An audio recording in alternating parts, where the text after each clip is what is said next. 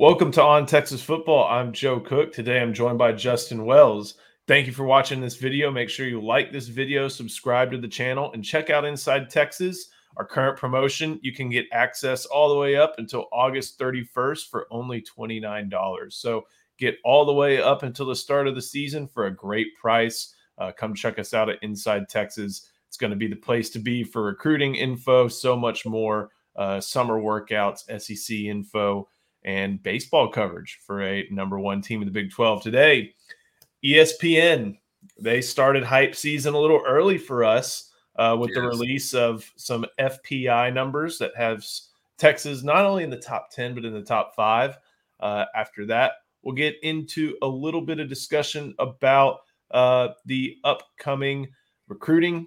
A lot of different players are going to be in town. A lot of top recruits. We'll also talk a little bit about the draft. So, Justin, I don't know if you're a numbers guy or a film guy, but ESPN FPI comes out every year, and it seems like we kind of have this same discussion because the numbers, like they did last year, love Texas. Yeah, it's hard to tell sometimes with ESPN if they do this because it's good information worth reading, or if they do it because they need to fill time until August camp. Either way, it's one of those things where I feel like it works. On paper, Joe, Texas has a lot of talent, man. They have a lot of guys coming back. The roster is definitely more improved than it was even last year. And so it's not hard to see the hype. It's not hard to start drinking a little bit of the Kool-Aid because there's a lot of good things that are happening here. It's not just the team, it's the schedule. It's a lot of kind of what's going on over the next 6 months. And so Texas has a good bit of momentum coming off of the spring game. And I guess ESPN decided to reward them with a little top 5 FPI talk. Yeah, and there's an accompanying article, but I think the thing to note with this isn't like Adam Rittenberg or Chris Lowe or Heather Dinich putting these numbers together. This is like their analytics department, and they use a bunch of different metrics. Their own recruiting rankings, which we know are flawed, but they are recruiting rankings.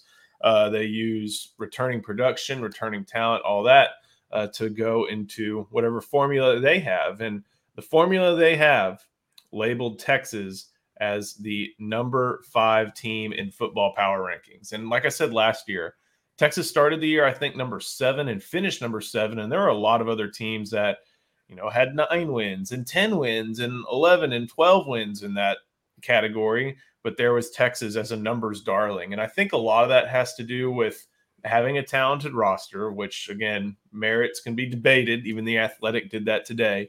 But also not giving up explosive plays and scoring on explosive plays. And I think Texas, for all the trouble with deep ball and stuff last year, they were able to do pretty well in that metric and make sure that they weren't giving up explosive plays. TCU stands out, Alabama stands out, but outside of that, like, I can't think of a ton of explosive touchdowns. Maybe the Baylor game. Either way, we'll go into the numbers real quick. Of course, Texas number 5 in FPI, number 4 LSU, number 3 Georgia, number 2 Alabama, number 1 Ohio State. Unfortunately for the Longhorns, the Tigers, even the Michigan Wolverines and the USC Trojans, there's a clear line between number 3 Georgia and number 4 LSU. Between with the Buckeyes, the Crimson Tide, and the Bulldogs. Yeah. Those 3 are in the upper echelon. I don't think anybody's going to argue that. I don't think anybody's going to think that either Texas or LSU is at that point quite yet, but both are in upward trajectories, it appears, under head coaches who are in their first couple of years, and now Steve Sarkisian in his 3rd year. But I think the thing that really is what Texas fans want to know most, it's not if they're going to win 6 games, which they have a 99.9% chance to do. Right. It really isn't. I think this year you got to be realistic and think it's not the 5.7% chance to win the national title. It's that 54.4% chance to win the conference. And ESPN even talked about that, how, because Texas is in a Big 12 with some good teams. There are, I think, 7 teams in the top, maybe 30 or 40. I couldn't remember the exact figure, but there's only 9 conference games. It's a league that has new teams, but Texas is getting Houston, who's lost a lot from last year, and getting BYU, who knows what you get on a yearly basis with them. But I'll tell you what you get on a yearly basis with BYU: 24 and 25-year-olds with kids and a family to feed. Exactly. But that's all to say, these numbers take in data. The numbers don't have eyes, but the numbers say this is the year that Texas really should be playing for a Big 12 title. And I think everybody involved with the program, whether they cover it, whether they're inside it, whether they're sitting in Bristol, Connecticut, they all think that, this is going to be the year that Texas has to play for a Big 12 title. Not to say that Steve Sarkisian's job is going to be on the line if he doesn't, because that's been the cause of some problems in the past 10 years, but it would be an incredible disappointment if they're not at least in Arlington in the first weekend in December. And that's the thing. Like, we didn't need to see the numbers to know that. Listen, Texas belongs in Arlington in December. They've got the roster to do it. If they get to there, that's the big question. But now we've seen it broken down. We've seen it from the analytical standpoint, and just over 50%. Like, I like those odds, Joe. I actually think this team is legit. It's not just, we said it earlier, it's not just the schedule either. It's the conference this year. I feel like TCU is not gonna make the same run that they did last year. How much they fall off remains to be seen. Kansas State probably is the other really, really. I feel like Kansas State is the solid choice, the safe choice. I know they lost some guys as well, especially Deuce Vaughn, but Kansas State is very well coached, and Chris Klieman has them doing well. If you look at this chart, the only other Big 12 team is Oklahoma, and I think Oklahoma's going to be better this year by default. They've upgraded the roster. There's no way they're going to have the season that they had last year. In Norman, it really doesn't, that's not a regular occurrence since like the early, mid, late 90s. And so that, you see on theirs, and I think they have like a 24% chance of winning the conference. If you look at their roster, it's not really close to Texas's so much so this year, especially from an experience standpoint. And so at the end of the day, Matthew just scooted that down. So now we have TCU down there. They're at 5% to win it. And then, oh, man, Texas A&M, 0.4% chance to win. Goodness gracious. Woo. Man, no wonder Jimbo's been giving people hell at press conferences. Regardless, I don't think we need the numbers to know Texas should be in the Big 12 championship this year, but there's a lot of should-bes over the last decade, Joe. And this team, until they put it together, I think there's going to be a good section of fans that are going to hold on loosely. Yeah, and I get that too. And looking around the conference, percentage chances to win the conference per FPI, like you said, you got Texas at 54.4, Oklahoma at 24.5, and then there's not a lot of faith in the rest of the Big 12, at least from ESPN's numbers, because no other team has a greater than 6% chance to win the conference. And that's, TCU right there at 5.7, followed by Texas Tech, Baylor, newcomers Central Florida, Kansas State, and Oklahoma State. And that's all the teams that are in the top 40 of FPI. And even, the very, I guess, concerning thing for maybe these newcomers is if you're Cincinnati, if you're Houston, if you're BYU, you're already perceived as being the back half of the conference. And Texas is getting Houston and BYU, unfortunately not getting Oklahoma State next year, because that seems to be a program that's on a downward trajectory as opposed to anything else. But man, I think it all goes to show these numbers are very indicative of what we all think at Inside Texas, at any other site, at any other outlet, inside Moncrief, just outside Moncrief, in the tower, that, hey, this is a year where Texas can definitely make a big run and should be at least in the Big 12 title game. So anything else on the FPI front? The top three And like you said, there's a drop off there. So this year, the thing that's going to happen, what we're going to see this summer is a lot of predictions of Ohio State, Alabama, and Georgia in the college football playoff. And that 4 spot's going to be the one that everyone debates. Like there's not going to be a lot of argument with the first 3. And so you got to look at LSU, Texas, Michigan, USC, Clemson, Notre Dame, Penn State, Tennessee, Oregon. Like to me, the most fascinating thing is the drop off from that 3. So it's one of those things where Texas has about as good a shot as anybody else for that 4 spot, simply because there's nobody else that's jumped up. There's nobody else that returns a ton of talent that scares other people outside of those 3 schools. And so to me, that shows Texas that's one reason I think it justifies that Texas could be in that playoff, because there isn't one team. Now there's always going to be a program every season that sort of jumps up, that has a better year than we expect, kind of like TCU did last year. And so USC is going to be better. We know that. Clemson's going to be better with Cade Klubnik. We know that. Michigan, that's going to be the big question there. I know with J.J. McCarthy coming back, that's what they all have in common. And then Jaden Daniels, the LSU, they all have a returning quarterback. And I think Texas can hang its hat on Quinn Ewers as well. And so, man, if you look at it, it's more interesting the more we break it down, because that 4th spot is going to be essentially what everyone is battling for. And that's going to be what kind of drives the content. That's what's going to drive people's attention. It's getting that 4th spot. And if Texas can get in the Big 12 championship and win that game, Joe, that's when I think you'll finally get to see UT kind of break through, because it feels like this is a year with the schedule, with the Big 12, the way it is, it's lining up for UT to make that run.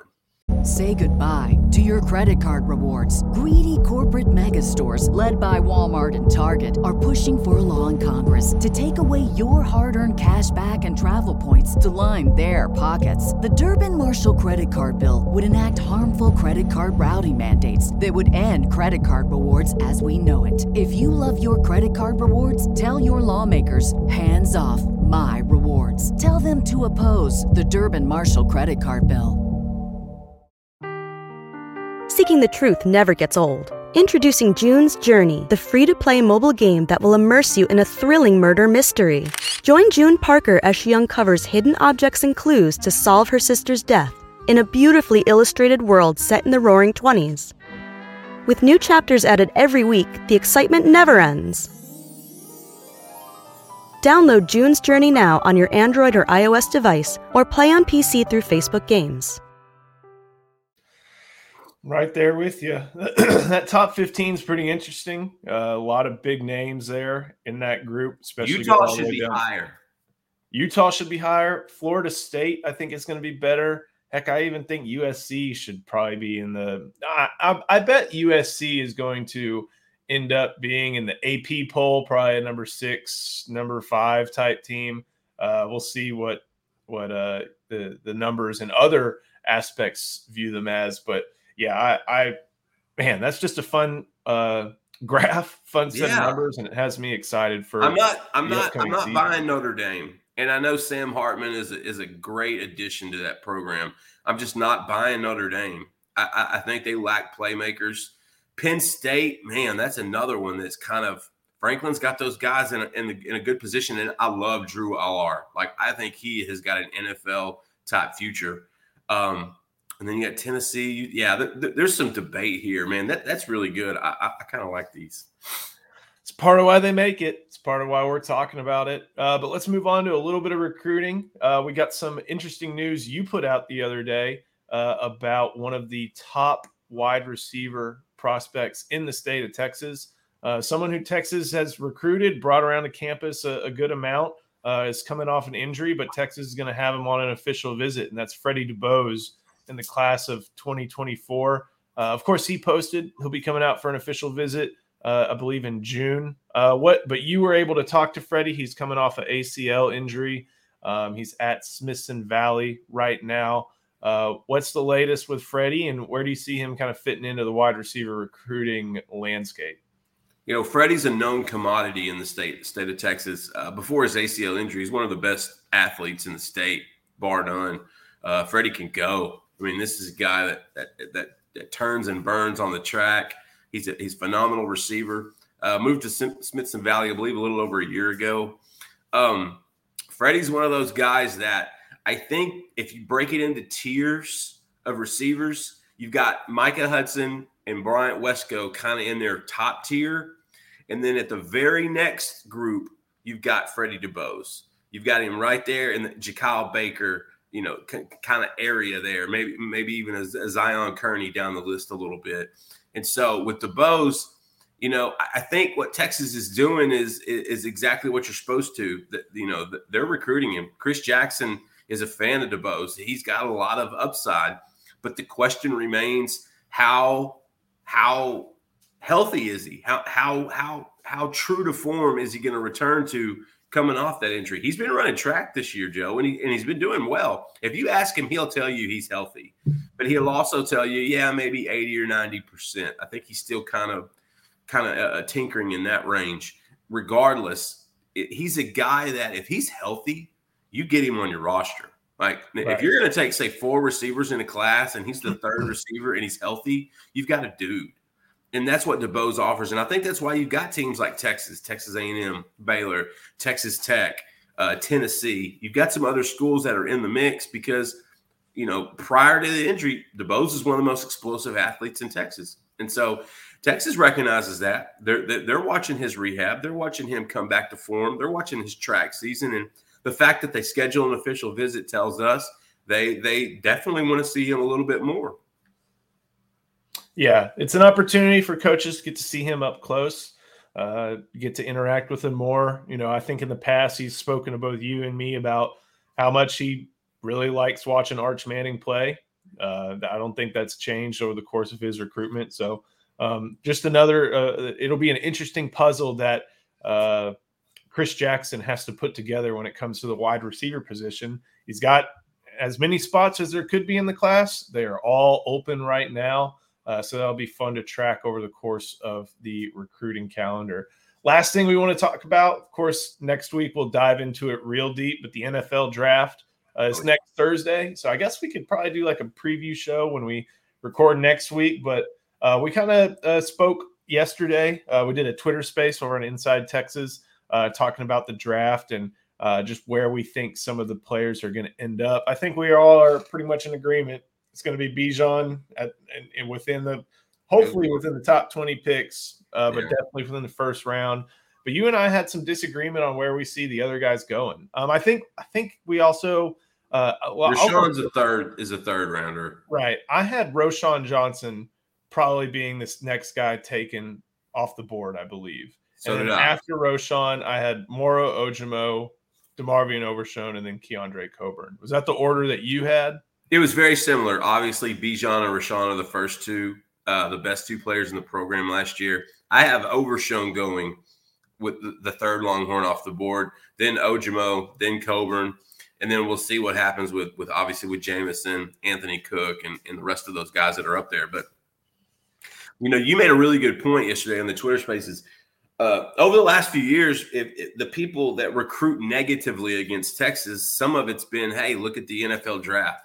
They haven't been as prominent throughout the NFL draft. And when it comes to recruiting and talking to 16, 17, 18-year-old high school prospects, the NFL is where they want to go. And every single one of them thinks they have a chance.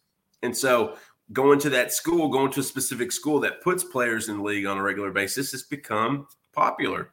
LSU a few years ago had 14 kids drafted in one cycle. And I believe they signed the number 2 class that year after that. And that's how that works, And so I think for Texas, the negative sell against the development is going to start to backfire because they're going to have 5 guys drafted next week. And then they're going to have a handful signed as rookie free agents. And so I think that's one of the things that's going to help Texas from a recruiting standpoint. And they don't necessarily need a lot of help. Sark and those guys have been really good over the last few years. and they've really lined themselves up well with a lot of the top guys in this 2024 cycle. But the fact that they're going to have guys' names taken, the fact that you're going to see a Longhorn walk on the stage, I think is significant. And it's not going to end there. Next year, there are going to be a handful of more guys that get drafted. Year after that, you're looking at potential Kelvin Banks walking across the stage. Next year, potentially Jatavian Sanders could be walking across the stage. To me, that's the impact that we'll see in recruiting. We may not see it in this particular cycle, but we're going to see it not become so negative down the road. And to me, I think that's just one more hurdle that the Texas staff and the recruiters won't have to mess with. And that's the way it should be, Joe. I mean, let's be honest. Texas has been a perennial power when it comes to the NFL. They've had legends come through the league, and only in the last few years have there been a few bad drafts. I think those are in the rearview mirror now. And I think not only it'll help the football program from an exposure standpoint, but recruits pay attention to that stuff, Joe. And they listen when these coaches negative recruit other schools. And let me be very clear. There are not many schools in the country that get negatively recruited more than Texas. They just don't exist. It's almost, I feel like some of these coaches have taken a class in it. It's like it's their job. And granted, maybe that's the advantage they need. That's going to start to dwindle. You're not going to be able to use that as much. Now it's going to be, they've got just too many numbers. They've got too much talent. Why would you go play quarterback there? Look at their quarterback room. I'll tell you why you go play quarterback there. Look at their quarterback room. Look at the development of Quinn Ewers over the last year. Look at the development of Malik Murphy over the last year and a half. And then you'll get to see in the next 12 months what Arch Manning looks like after a year in the system. I think the NFL draft is going to go from being a negative on the recruiting front to a positive. And it's those little bitty deals there that can sometimes change the direction of a 5-star coming to Austin or not coming. Yeah, I'm with you, and should be excited. We'll be covering it head to toe. I'm about to start being an NFL draft writer for this upcoming week, so it should be a lot of fun. I always like doing this because I try to be pretty honest in how I think teams are going to view players, and I use a lot of different resources, and it's pretty fun. I look forward to this week. I don't do this during the past 3 months where we overanalyze if CJ Stroud took a left step wrong, but it's like Super Bowl preview. It's like the Super Bowl preview. They do it for 2 weeks, 24 hours a day. So by the time the Super Bowl arrives, it's like, it's finally here. Yeah. That's what happens with the NFL draft. I don't pay attention. I love my man, Dane Brugler. I love the work that those guys do. The NFL draft guys, they are tremendous. More power to them. There is no way in hell we could start talking about this in January. No, that's way too much. So thank you so much for watching. Make sure you like this video, subscribe to the channel. Make sure you check out InsideTexas.com. Again, you can get access to all our premium info until August 31st for just $29.99. A great deal. Gets you all the different recruiting intel, team intel. There's still some SEC details to be figured out. So come check us out. Thank you again to our producer, Matthew Hutchinson. Justin, thank you for joining me. And I'm Joe Cook. Thank you for watching. We'll see you next week. Thank you for watching. For more videos on Texas football, recruiting, and other sports, make sure you click the like button and subscribe to the channel to get the very latest updates. Thank you for watching again, and hook 'em.